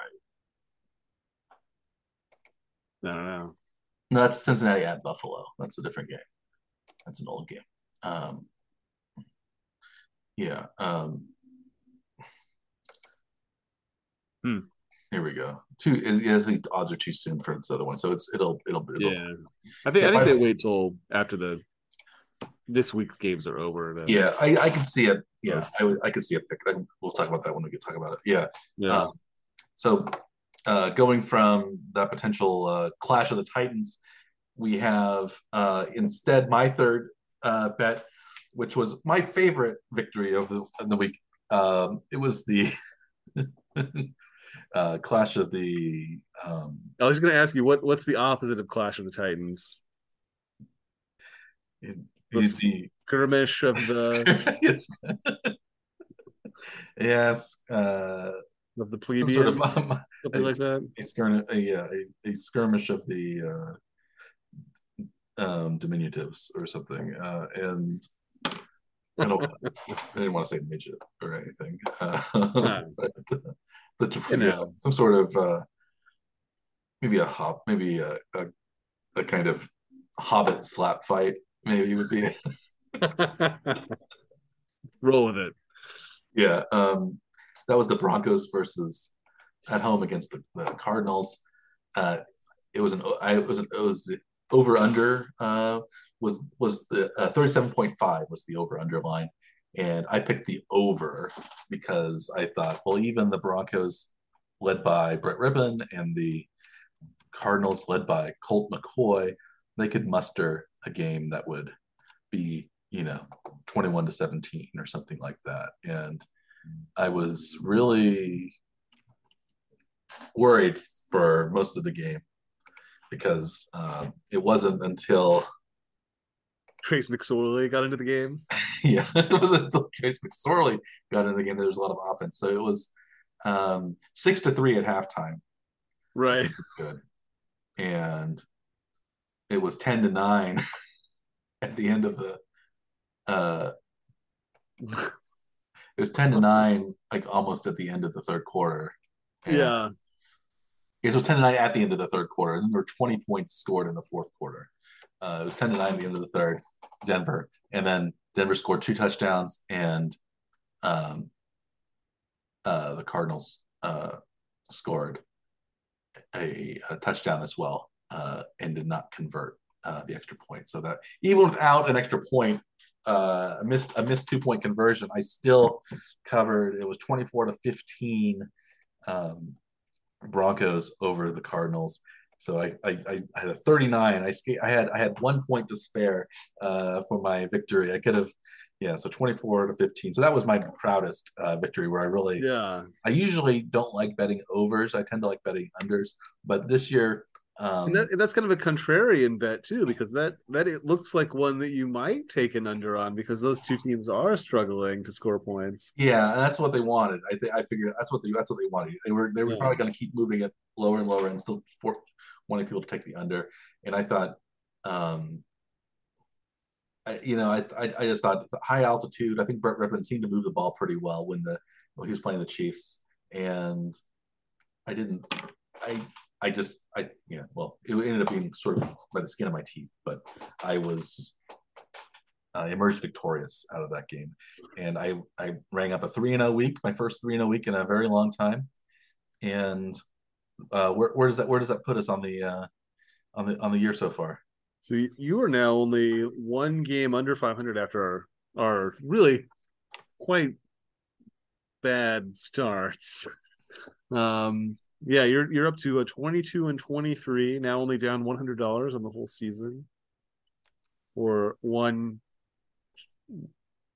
divided by 15. Less, it's just a little over So $6. it's just over. $6.66 per week I've lost. Yeah, yeah, not so bad. Yeah. Um, yeah, so 22-23 minus $100. I'm just behind you, 21-23 in that one push for minus That's $200. $200. So we've lost about 13. You've lost about $13 a week. I've only lost less than $7 a week. So we are, but we both have the shot of going over 500 in week 16 Mm-hmm. for our season total, and then I think we can maybe, if we carry that on to the end of the year, we have 3 more weeks, including this week of Yeah, betting. We can maybe declare victory. we have been approaching this for quite some time, Yeah, so it seems like as we get closer, we get knocked back down again, and then we have to. yeah, a little bit, yeah. But think this is the closest either of us have been to 500 since the very first week. It's been a while. Yeah, feels good. Oh. I know. I started somewhere like around 4 and 8, I think, after week 3, somewhere in that area. Yeah, so I think we've three really and three and something. I don't know. 3 and 6, 3 and 6, and then we really honed our system something like that. Yeah, as time has gone on. yeah. Um, I think there's just more uncertainty at the very beginning of the season because you don't know which teams are going to be predictable. There's just more uncertainty, less predictability early on. yeah, I think that tends to be the case too. Also, though, now with injuries, and I think the NFL is just a very unpredictable league in general, and that's part of, I guess, some of the fun for Especially betting. when you're not just having to pick an outcome, win or lose. It's win by Yeah, an amount or score more than or less than a certain number of points, right? yeah, it's you can see why it's so difficult to be a professional gambler. Well, what's the I was looking at this because I think you mentioned something about this the percentage of correct bets that a professional gambler has isn't nearly as high as you'd expect. I think you need to, if you're playing, so if you have the juice of minus 110 or whatever for those most of the Hmm. spreads, I think you need to get about 54% of your picks right to end up making money, because some of the money you lose. So like, really the way the bet would work is you bet $110 to make $100 Right. on most of these spreads. So losing the um, this is really how Vegas makes their money by making those like kind of like It's we not talked. even odds, It's not right? even like the roulette, like roulette we talked about. You put it back up. You think red and black is 50-50, but you have only you probably have a 48% chance of getting red versus, or 48% chance of getting black. Right. Those two, you know, green zeros that Zero and the double zero. yeah, that'll work against you. So you have to be a little bit, yeah. So they didn't start Las Vegas so so people could make money. They did so they could make money, and usually they get the better of it. And traditionally, I think the most common bet is uh, for the favorite and Mm-hmm. for the over. Those are the two.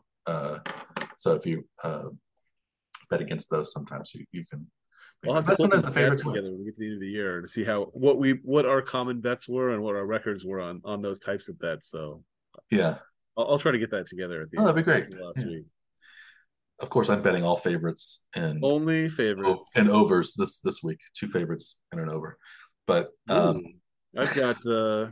I don't have anything that's the same on these, and there I'm betting a pick'em, a favorite, and an over, or an under. ooh, Yeah, we'll talk about these bets in a second. Do you want briefly talk about the World Cup yeah. Let's go. final? Last week I made a Nostradamus-esque prognostication in predicting that France would beat Morocco in the semifinal, 2-0 to make it to the final of the World Cup. We knew Argentina was going to make it when we filmed this last week. So it's going to be Argentina against either Morocco or France. I think the world is probably happy that France, other than people in Morocco, people were happy that France won because it turned out to be a really great game, especially by World Cup and international soccer standards. It turned out to be a 3-3 game, even though I guess three of those goals in regulation and extra time were penalty kick goals, which I guess some people like for the drama. I don't think any of those penalties were. I don't think any of them were seen as particularly controversial, but Yeah, um, the way it ended, where it was, I think, a Mbappe penalty kick in like the 118th minute to tie it, to send it to penalty kicks at the end, was, you know, could be a little questionable, but yeah. then settling it by penalty kicks is another way that I'm not terribly fond of, but it's just that's the way it happens. And Argentina won on the penalty kicks, I think 4-2 on penalty kicks. So 3-3 game. Argentina wins on penalty kicks. I think it was the first penalty kick shootout deciding the World Cup since 1994 in the United States when Brazil beat Italy on penalty kicks. So I guess it doesn't happen as often, maybe as we think. But yeah, any takeaways from Argentina? Messi got his first World Cup. France failed to repeat as world champions. I think as a whole, I think Messi winning kind of caps his entire career, where that may have been the thing that was missing for him, and making a challenge for the greatest, or at least amongst the greatest players of all time. Yeah, Now no one can say that he doesn't have one. So that's an argument that can't be made against him anymore. So I think that's probably maybe the most important thing. I am not a fan of. Well, let's see. Maybe I would say one of my favorite Onion articles was after France won. Oh, it must have been was that 2006? France won in '98, 90, maybe it was and 90. Was it 98? and then in 2000, and then in 18. So they won twice. They Okay. lost. They lost to Italy in the 2006 final. That was the famous Zidane headbutt Maybe game. that was it. Maybe it was an article that was in the lead up to the World Cup final, where the headline that they had was any sport that France can be the best in the world is by definition not a sport. So I was glad to see France not repeat, so that we can claim soccer as a sport again, at least for until France tries to win again. Well, France, I think, had a really good team. Mbappe is probably the best player in the world right Yeah, now. It probably would have really. He's only scored 3 goals, and that gets 2 of them penalty kicks, but still, yeah, that would have. maybe solidified him as perhaps having a claim as the maybe one of the greatest players of all time if his team if France wins 2 World Cups in a row. Although I don't think on the professional level Mbappe has had quite the success as Messi. When Messi played for Barcelona and they always won the Champions League and stuff like that. I don't think Mbappe. He plays for. I guess he plays in the same team now as Messi, and they both play for Paris Saint Germain. PSG has not quite had the success internationally lately that some of those other teams have, but maybe that'll change. So yeah, it was an interesting World Cup. Unfortunately, it was held in Qatar for a number of reasons, and Yeah.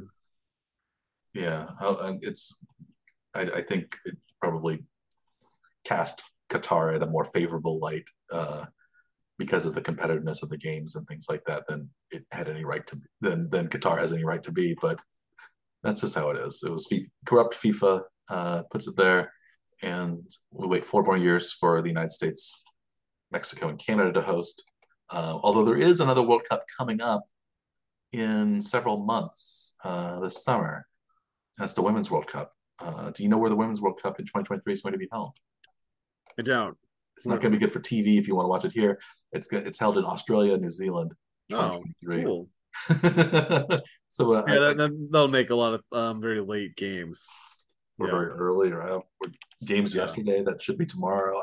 I have no idea how the time works. Right. Yeah, because they're like what, about 18 hours ahead of us, I guess, right? Time wise. Let me see, Sydney. So it is right now. It is 3:02. It's 11:02 right now. I'm in Eastern Time Zone. You're 10:02 in Kansas City. It is 3:02 p.m. Wednesday, Right. in Sydney.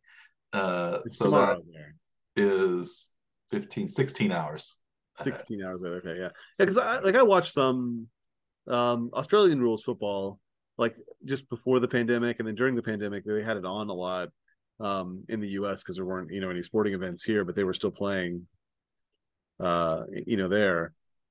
Um and the afternoon games were, yeah, it'd be about, that's about right. Yeah, it'd be an afternoon or an evening game would be 10 p.m. or midnight, I think was the next start time, I think. So it'd be like a mid early evening game, I guess, at like 5 p.m.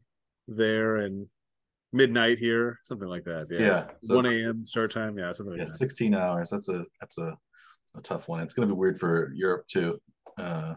Yeah. So the games will have to be like at 7 a.m. or something. I don't know, but It's like that for, well, watching the Australian Open in tennis, and yeah, that's true. and we still do it though, right? Yeah, that's awesome. Or they'll tape delay everything for primetime games, or yeah, I don't know what they'll do, but yeah, it seems like they don't do that as much anymore. And yeah, like soccer games aren't as packaged like the Olympics are. yeah, Even the yeah. They women's have like aren't going to be primetime schedules be that they, packaged in that way. They'll just play live. yeah. I guess the USA probably has a much better shot at winning that World Cup than they do the men's World Cup. But so yeah, we'll wait a few more months for that. You want to head to? But that also means that some people, especially on the sports media, don't have to pretend to care about soccer for the next like 8 months or so, right? Is that sound? Yeah. Well, we'll have like the Champions League and things like that coming up as time goes on, in the battle of the Premier League and things like that. But yeah, no international soccer or soccer where Americans are really involved at a high level. I guess there are occasional American players in some of these good teams now, but it's not like, yeah, it's not like the MLS teams are gonna win these global competitions. But speaking, so we'll end our soccer discussion and move on to week 16 of the NFL. And week 16, what is your first bet for week 16? What's Dr. Scaff's number one pick? Well, this is a weird week too, where the typical Sunday games are all being held on Saturday. Saturday, yeah, because So, Christmas is on Sunday, I guess, and they think, mm, well, they have three games on Sunday and one game on Monday, and all the rest of the games are going to be on Saturday, which is and no buys anymore, right? These are no more all buys. teams are playing this Mm-hmm. week. Yeah. So my first pick up, I'm actually going to the Thursday game. One of the rare times that we've picked in the Thursday games. I guess we've done December, it a couple times, but not no, super often. December 22nd, Yeah, that Christmas is Eve, Eve, what? Christmas Eve, Yes, exactly. Eve. Which in the Scaff household is also known as my brother's birthday. So it'll The be 22nd? yeah, I was thinking he was the 26th. 22nd. Okay. Yeah. So yeah, so You we you have would know better than I would. That's for happy sure. birthday to Steven, and I'm sure he'll be rooting for my pick to probably fail. I'm gonna go on a limb here. But I'm taking Jacksonville and New York are have an even line.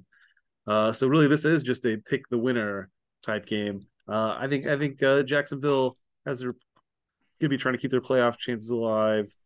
Jets are on their way down. I think Mike White I think is still out.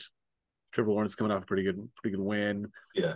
I think the Jags will take this one on the road, and yeah. So I've got Jacksonville with an even spread in the first game. If I had to pick that game, I'd pick that too. This is the second week in a row where New York Jets have been at home and haven't had a pick 'em game. That's right. The Lions won last week. I think the Jaguars are on a kind of similar upward trajectory that the Lions have been on. So I think that's a solid pick, and especially with Zach Wilson as quarterback. I think the Jets' offensive upside is pretty limited. So yeah, I think and Trevor Lawrence has been playing really well. So I would lean towards Jacksonville, even if it might be cold. I would lean towards Jacksonville in that game. But you never know.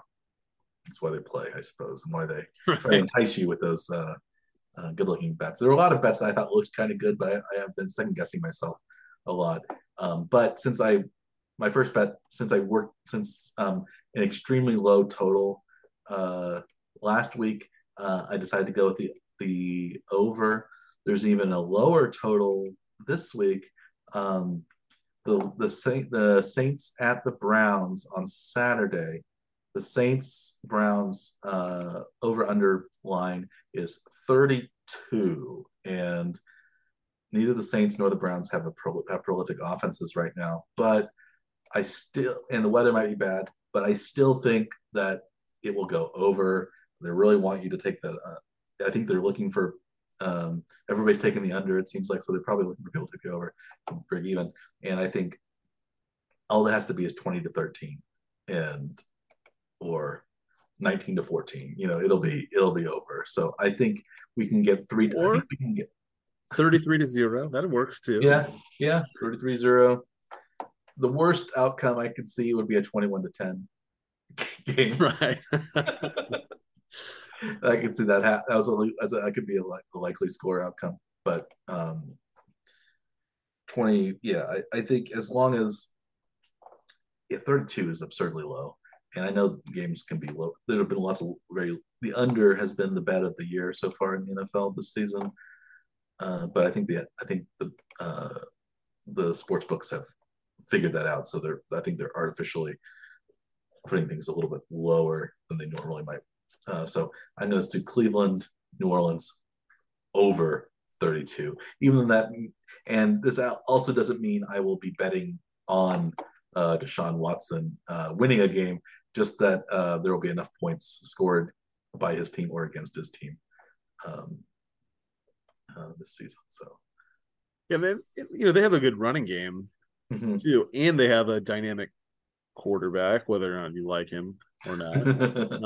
It doesn't matter. Yeah. But they do have those things, and it seems like that should be enough to get some points. But they have not been scoring the first couple of games that Deshaun No. Watson's been under center. I will say that this most recent game, Cleveland Baltimore over under was 39, and combined they made it to 16. Mike, does that worry you? A bit, but I'm counting a little bit on my one of my enemies, Taysom Hill, to pull through for New Orleans. Do you realize that Taysom Hill this year has a 147.3 quarterback rating? He has thrown for two interceptions, two touchdowns, no interceptions, 11 of 17 for 216 yards so far. So I think if they give it to Hill a little bit more, maybe we'll have a better shot at going over 32, which is just stepping step over a slightly a small step in one small step for man, one giant for a man, one giant leap for mankind. I think this is neither is a giant leap. This is a small step for mankind, as well as for an individual person. So I'm confident they can do that. Man, I don't know if I'd ever expected this to have Mike rooting for Taysom Hill. I don't know what was happening here. Yeah, Taysom Hill and Deshaun Watson to work together to get some points scored. You don't care if anybody wins. Maybe you hope they both lose, but it doesn't matter as long as they score more than 32 points combined. Right? Yeah, a 17-17 tie, I think, would be funny. It's fine. That's fine. That works. Yeah. I actually kind of want New Orleans to win just to continue to screw up the NFC South playoff race. Yeah. And maybe there could be a four-way tie at 7-10 for the NFC South playoffs. You're playing the agent of chaos role. Yes. You just want it to be a mess. And I think if all four teams were 7-10, I think there would be some sort of push by the NFL to say that a division winner has to win at least 8 games to get a playoff. Qualify for the playoffs. I think it should be a minimum qualification standard. 500 record or winning record. I'd say not even a winning record. So if you're 8-9, I'd say just win 8 games out of 17. So if you are a true agent of chaos, then hoping for like a tie or this big pileup, what if the scenario comes out where the game ends in a 16-16 tie and therefore a push in your bet?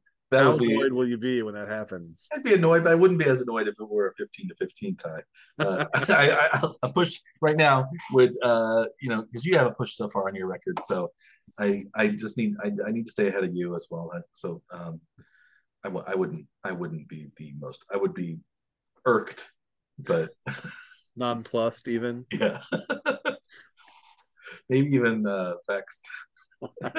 Not bewildered. To bring that back from a few weeks ago. But it wasn't vexed though. It was bewildered. They were bewildered. It wasn't bewildered either. It was something else.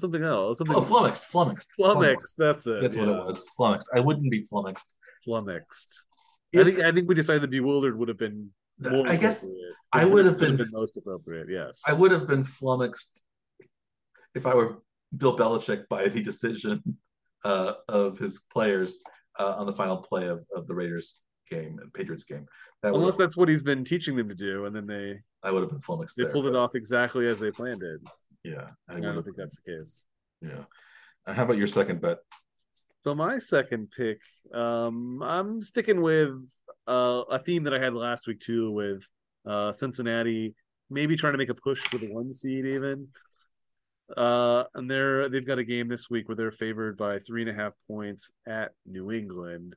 I expect Cincy to not leave much doubt in trying to make this push. I think they will easily cover that 3.5 point spread. So Cincy -3.5. Yeah, I could see that too. I think New England somehow being at 7-7 is kind of a miracle, given their offensive weaknesses, especially. So I don't think they can. I think if you play against Cincinnati, you have to keep up with and score with them, and I don't see that. At least not. I still I maybe I'm maybe uh, uh, not in the majority here, but I still think Bailey Zappi is a better quarterback than Mac Jones, and maybe it was just because I saw Mac Jones get planted, face planted by Chandler Jones when he intercepted that lateral and tried to get tackled. It looked a little bit. It looked even worse than the Russell Wilson tackle on Willie Gay last a couple weeks Right. ago. Than Right. Jones and Chandler Jones. So yeah, I would I think that's the side I would be on. So, but you know, that doesn't mean a guaranteed win. That's for sure. Speaking of not a guaranteed win, my second pick is the Chiefs. I'm going back to the Chiefs minus 9.5 at home against the Seahawks. The last time I bet the Chiefs minus 9.5 at home, that was a few weeks ago. That was against the Jaguars, and they won by 10. So they covered that week. I think the Jaguars were a better team, even though they had a worse record than the Seahawks. And I think that the Chiefs had a lot of close games lately. I think they're going to want to try to win one comfortably. The cold weather, I think, will actually help them do that more easily. They tend to play pretty well in the cold. And I see a more comfortable victory here as the Chiefs try to win out to win the one seeds. So I see the Chiefs minus 9.5. And I think they finally get to play up a little bit. The last couple weeks have been against kind of what are looked at being a weaker opponents, and the Chiefs do seem to play to the level of their opponent. So maybe they get to play a little better this time. Yeah, I think maybe you could say though that the Seahawks are 500, they're battling for a playoff spot. They're really going to be up for this game because they desperately need this uh, game to make the playoffs. Really, I think they are on the outside looking in right now. They have no chance at the division. They really, really need to. Yeah, they seem to be fading at least a bit as the season's worn on. Yeah, right now the Seahawks have according to 530, have a 30% chance of making the playoffs. They're behind the Lions right now, Wow. and behind the Commanders, of course. And so, yeah, this is a must-win game for them. But and then they play home against the Jets and home against the Rams. So they probably, I would say, probably need to win out to make it, or at least win 2 out of the 3. But this game's not good. Yeah, it's the Chiefs. I think so. I think the Chiefs will be up for it, and so yeah, I think they'll win by. I think they'll win by double digits. How about It's always good to try to go into the playoff scenario having hopefully winning in dominant fashion against teams that are potentially contenders, right? Yeah, yeah, that's right. And the Chiefs, according to 538, disregarding the other results, if they win out, they have a 66% chance of winning the first round by winning out. So they really need to do that. Yeah. One loss will. Well, they need Cincinnati to beat Buffalo. Then, right? Yeah, they need Cincinnati to beat Buffalo.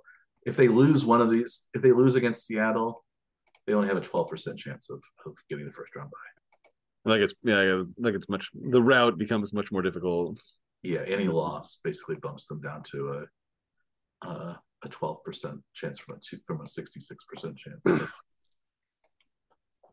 Who's your third pick? So my third pick, I'm doing something a little atypical for myself anyway. But there is an NFC defensive struggle likely coming up here between I think two of the top 3 defenses in the NFC, Washington at San Francisco. The over-under line is a little higher than I would have guessed, 39.5. And I think I'm going to take the under in this one. I think Ooh. the defenses will be on display, and I think it's going to be a bit of a struggle. I think I like to continue to bet on Purdy and San Francisco, but I'm not sure that they will cover the 7 point spread that it is. So I think they'll win, but I think I feel more confident in the under on that game anyway. Okay. I could see that. Even if you think the 49ers are going to win big, a 27-10 win would be comfortably, not comfortably, but under. You're getting a little nervous there anyway. Yeah, Yeah. 24-10, something like that. If Yeah. they play as well as they like, I don't think Washington's offense is that great, and San But their Francisco's defense has been very strong though in the yeah, last, Washington's especially recently. yeah, They've and only San given up Francisco's more than 20 points a couple times in the last like 6 weeks or 7 weeks. Um, and it's like I think over the times they've given up more than 20, it's only been like by one more point. I think 21, I think is the high they've given up recently. So so even so if they hold, I think San Francisco 21 or fewer, I think that you have a good shot for sure of winning the under. But even if they go over, I don't see the Washington scoring more than two touchdowns really. So it'll what do you be think so? yeah. So that's So my last bet is also an NFC matchup between two playoff hopefuls, and that is the Giants at the Vikings, and that is the Vikings are favored by 3.5 at home against the Giants. It is, the Vikings have not been very impressive in most of their victories. They've won a lot of very close games. They've lost a lot of blowouts to good teams. But here they're at home. It's a Saturday game, 1 o'clock p.m., sandwiched amongst a lot of other 1 o'clock games. So I think we won't get the frightened primetime Kirk Cousins effect. We will have instead the solid uh, matinee Kirk Cousins. And Cousins this year has been really good, and he's been playing very well as of late. He has uh, he was in his last 4 games. He's thrown 10 touchdowns, only 3 interceptions. He's thrown for over 400 yards in 2 consecutive games now, and so I can see uh, the Vikings scoring enough points to stay ahead of the Giants. I think Giants have a good defense, but I don't think their offense is really good enough to take advantage of Minnesota's weaknesses on defense either. So I think New York is coming off a big victory against their division rival. This game, I think, whether the Giants win or lose, they're still probably going to make the playoffs no matter what, since they won that last game. I think that, and so I think Minnesota is still looking for maybe confirmation that they are a good team and looking for a little bit of respect from the rest of the NFL. So I think beating a playoff caliber team at home will help. And so it's a 3.5 point spread. I'd rather have it be a 3 or a 2.5 point spread, obviously, but I still think Minnesota will be able to score enough. So I'm talking myself into the Vikings here at home. Last time I think I picked the Vikings at home against the potential playoff team was it the Dallas game where they got blown out. Oh yeah. Maybe I can't remember. I don't remember if I predicted them to beat the Jets at home. I think I did that as well. I predicted the Vikings to cover against the New York Jets at home as well, and they did that. So I think maybe they'll do it against the Giants too. So Yeah, you had week 11. Yeah, you had them against Dallas. Let's see if I can quickly find something else. You had an under with them against the Lions way back that you got apparently. I think I had week 13 Minnesota against the Jets that they won by 5. These are in random order, Mike. This is not my head. Here's week 13. Uh, no Minnesota, week 13. Oh, I didn't Oh, have we them. had week 12, Week 12. -3 against the Jets, and you got it. Yes. So similar. Okay. Week 12. There you go. Yeah. So Jets, New York teams at home, uh, in a three in a less than 4 point spread. I'm 100% so far on the year, so I'm looking to continue that Does trend. it worry you that they're only +2 point differential on the season? You're asking them to double their entire season's point differential in a single game. Is that worrisome or It no?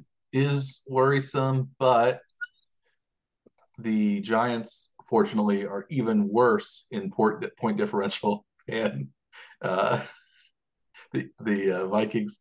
The Giants' point differential so far on the season, I believe, is -25. 25. So even though they have a winning record, they have a -25 point. So perhaps they're even more fraudulent than the Vikings. So The Lions are +5 at 7-7. Well, the Vikings are 11-3 and +2. yes, Crazy.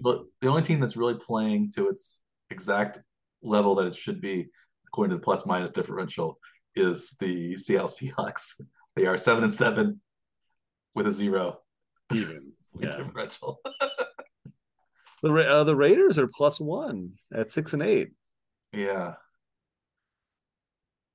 The Dolphins are +1 at 8-6. yeah. It's I think yeah. It is kind of funny to be like this deep into the season and be, like basically neutral. Usually you go, one way or the other, right? Mhm. But it seems funny, yeah, because like you may have gone, all over the place point scoring, but then you're, flat. Yeah, Like where have you actually gone all season if you haven't gone anywhere, right? yeah. It seems like the Chiefs have been playing lots and lots of close games, but there's still a plus 92 Hmm. point differential over 14 games. So that's yeah.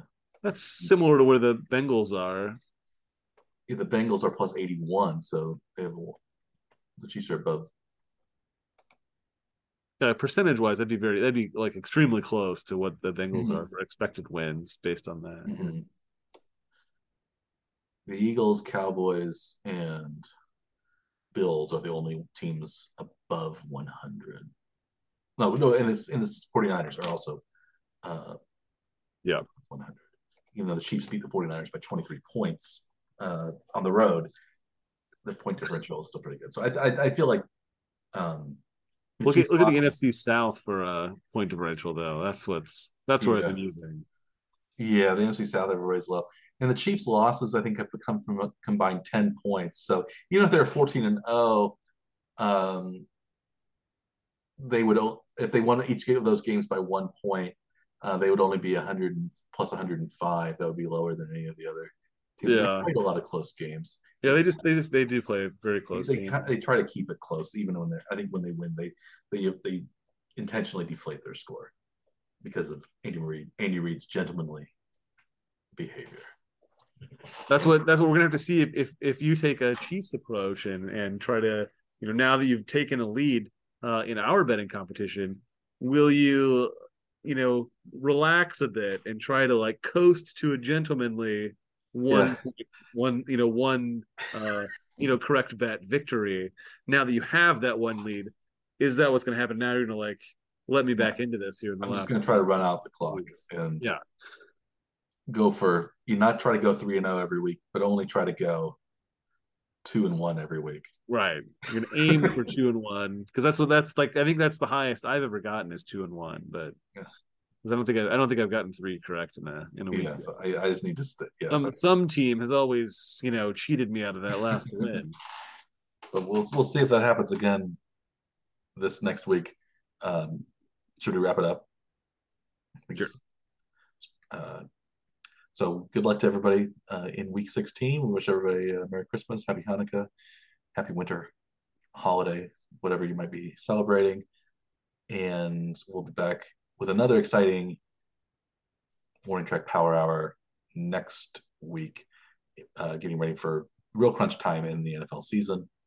But until then, I am Dr. Michael Werman. He is Dr. Andrew Scaff. We are the Warning Track Power Hour. Please like and subscribe to our podcast delivery vehicles, whether audio or video on YouTube. And until next week, do we have anything to add between my sign off and this? I don't think so. Maybe we'll cut this part out. So until next week, I bid you good day.